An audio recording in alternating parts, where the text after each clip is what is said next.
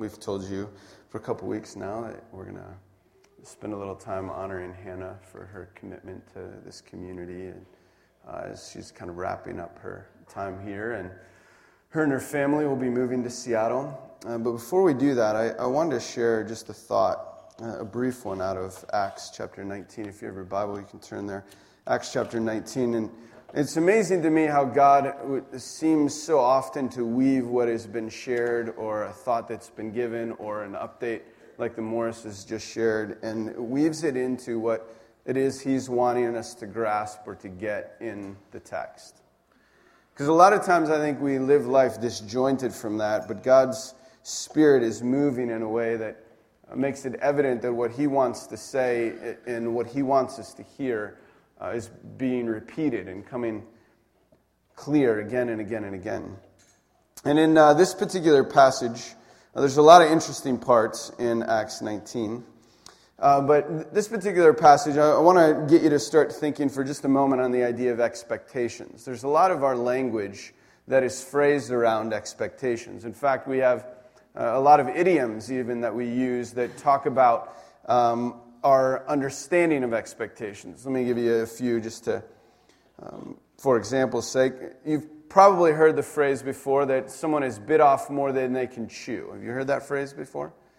It's an idiom talking or an expression that's starting to say like somebody thought it was going to be a little bit easier than in reality it was, or they took on a little bit too much, or something along those lines. My mom used to say to me all the time when I was growing up that my eyes were bigger than my stomach. I don't know if your mom ever said that, but we would like go to a restaurant and I would order something and not have the ability to finish it. And she'd be like, Russ, your eyes are always bigger than your stomach, right? Describing that like I thought it was going to be more and I just couldn't quite live up to what it was. We say things like you're getting more than you bargained for, or we talk about the idea that we sell someone short or we sell something short.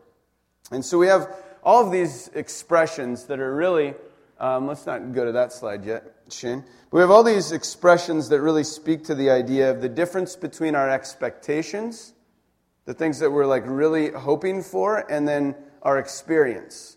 They measure, in some ways, the distance between what we were hoping for and what reality is. And again, you see these things come up in life. An illustration would be simple, related to the movies. A lot of times you hear someone describe, man, there was this movie. It was awesome. You begin to hear about it again and again. And people are talking this movie up. And so you're like, you can't wait. You're anticipating. Your expectation level of the movie is huge. And then you go, and then you're like, yeah, it was okay. Yeah, it was just so-so. Why? Because the expectation was so high that reality didn't quite live up to it. And so a lot of our phrases really are around that idea of the expectation was high, but it came up short. But it's interesting that this idea also works in the opposite way. A couple days ago, I had the chance to be in part of the Cascades. And going into the trip, I had told several people where I would be camping and kind of the region of the Cascades we'd be hiking in. And over they said, man, that is like the most beautiful place. It'll take your breath away. You'll be amazed. You've never seen anything like it. And I remember going and starting the hike, and we would take these pauses and we would look at the creation that God made, and we went, wow, like the bar was here, and what I'm experiencing is even greater. Like I can't put words to it. And there's times in life that things happen like that, where your best ability to try to describe it always falls short of what in reality it is. Yesterday, I had the chance to be at a beautiful wedding. Got to see this couple. Both of them had been interns at one point at New Community, and they committed their life together.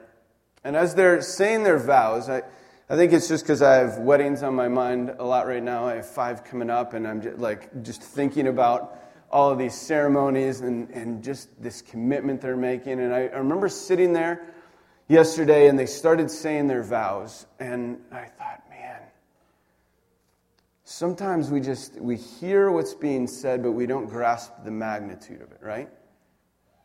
That we recognize that this is a huge commitment they're making. We recognize that they're both going into it understanding it's going to be beautiful and understanding that it's going to be demanding, right? That there's this commitment to one another. But as I was sitting there, it hit me and struck me again that what they're doing in that moment when they make those vows, they're actually doing what I would consider an otherworldly spiritual act. I mean, something that we can almost not even put into words.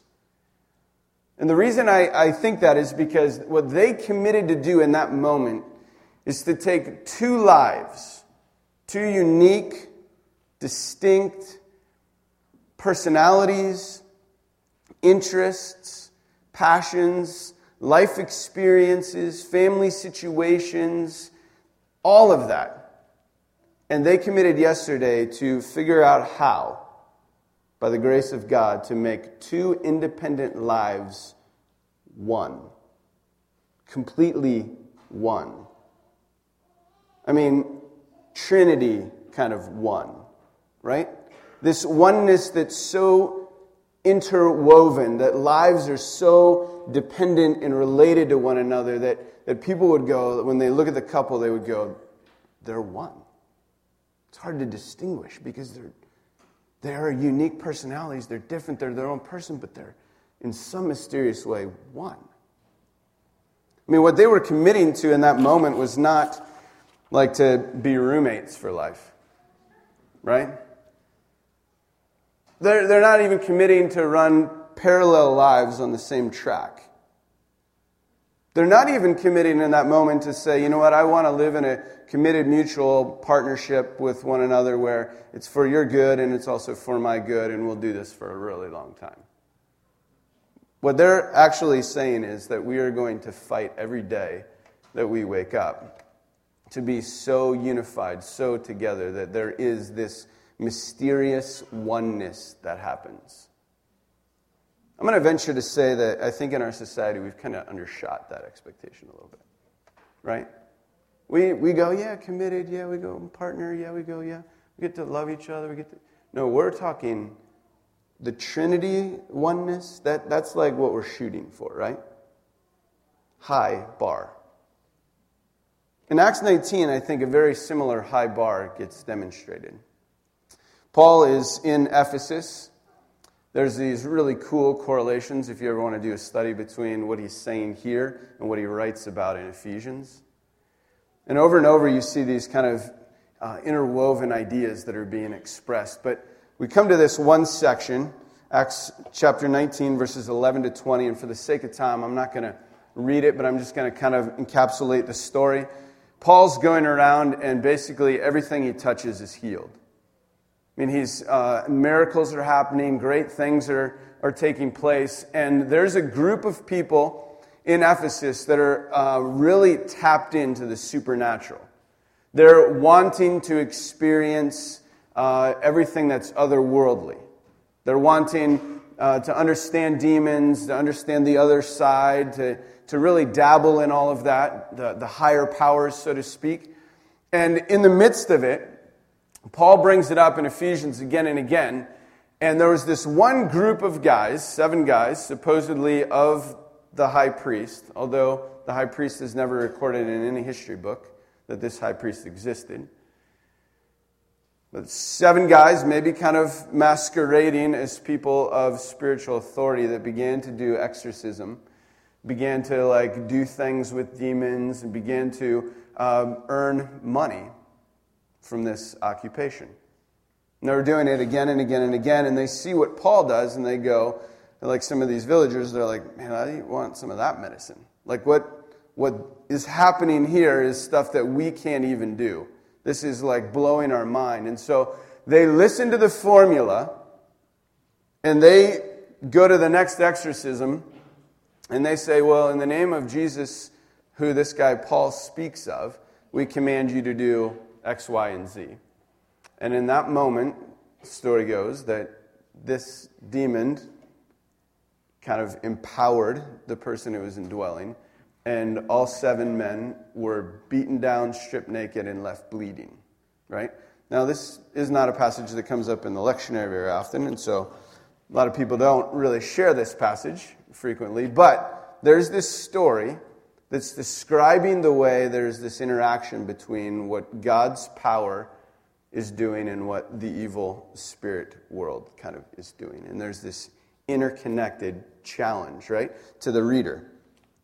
And there's a lot of different messages or ideas or lessons you can draw from the text. For example, not manipulating God or seeking to understand that the things we often try to control are the things that end up being dominating in our life or controlling us. We could go on, but there's this unique correlation that I think relates to what Paul is saying in Ephesians, and then also relates to what Jeremy and Janelle shared this morning. There's a passage, you don't have to turn there, in Ephesians 3, it's going to be on the screen. It says this. Paul is talking and he says, "Of this gospel I was made a minister," like all of us that follow Jesus are, "according to the gift of God's grace, which he was given to me by the working of his power. To me, though, I am the very least of all the saints. This grace was given to preach to the Gentiles the unsearchable riches of Christ, and to bring to light for everyone what is the plan of the mystery hidden for ages in God who created all things." Let me pause there for a moment. What he's saying is, it's my responsibility as a follower of Jesus, and God gave me this unique calling to begin to share with everyone I come in contact with that the gospel of Jesus Christ is good news, that it radically changes everything about who we are. And he goes on to say that this isn't available just to the Jewish people, but is available to the Gentiles, and it's the unsearchable riches of Christ, that there's this mystery that now has been made known, and he's describing this in this text. And then he gets down to this last phrase, and he says this, "So that through the church," so that through us, those in the family of God, that through the church, the manifold wisdom of God might now be made known to. And pause there for a moment. This is where I think we sometimes undersell the idea. If you were to guess for a moment, and you don't shout it out loud because some of you have probably memorized this exact passage. But if you were to shout out in your mind like this, who would be the people that we're supposed to make known the manifold, multicolored, it means wisdom of God? Who's that to be made known to? I think if you kind of took a poll and began to get answers from people at large across our country, you'd have a lot of different answers. Who is this wisdom of God to be made known to? Who is it that's supposed to see that we live in the kingdom of God in a way that's different than how everyone else interacts in the world? Who is it that's supposed to know that the way of the church, the unity, the love for one another, the way that we express this faith, who is that to be made known to? I think most would venture to say it's to be made known to my neighbors. It's to be made known to my coworkers. It's to be made known to my family, my friends, my church. We might list a bunch of different groups of people it's to be made known to, right? But he says this, it is to be made known to the rulers and the authorities.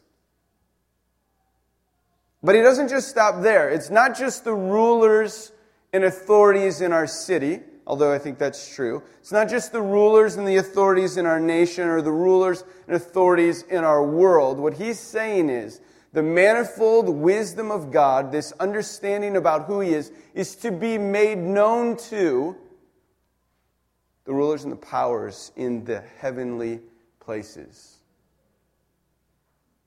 In the heavenly places. What he's saying, and this is why I think we've kind of undershot it a bit, so the kingdom of God and the way we live, the way we interact with one another, the life that is seen among the people of God is supposed to make known the truth and the wisdom and the beauty and the power of God all the way to the heavens. Not just to your neighbor, not just to someone near you, to the highest authorities in the universe. How we live is to speak in such a way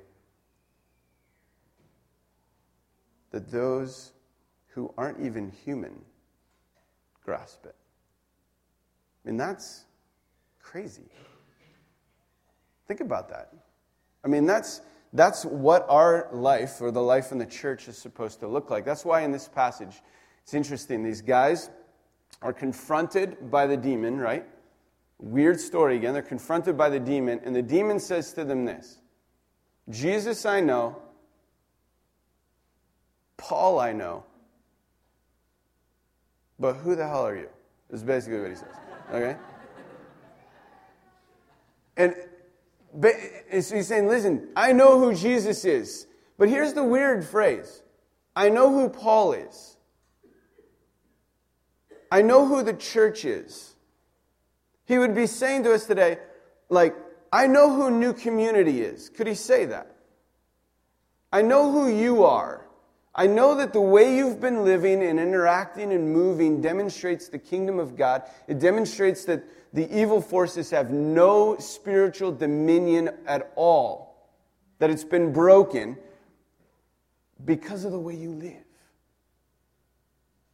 Because of the way you love. Because of the way you interact. That's what he's saying to us today.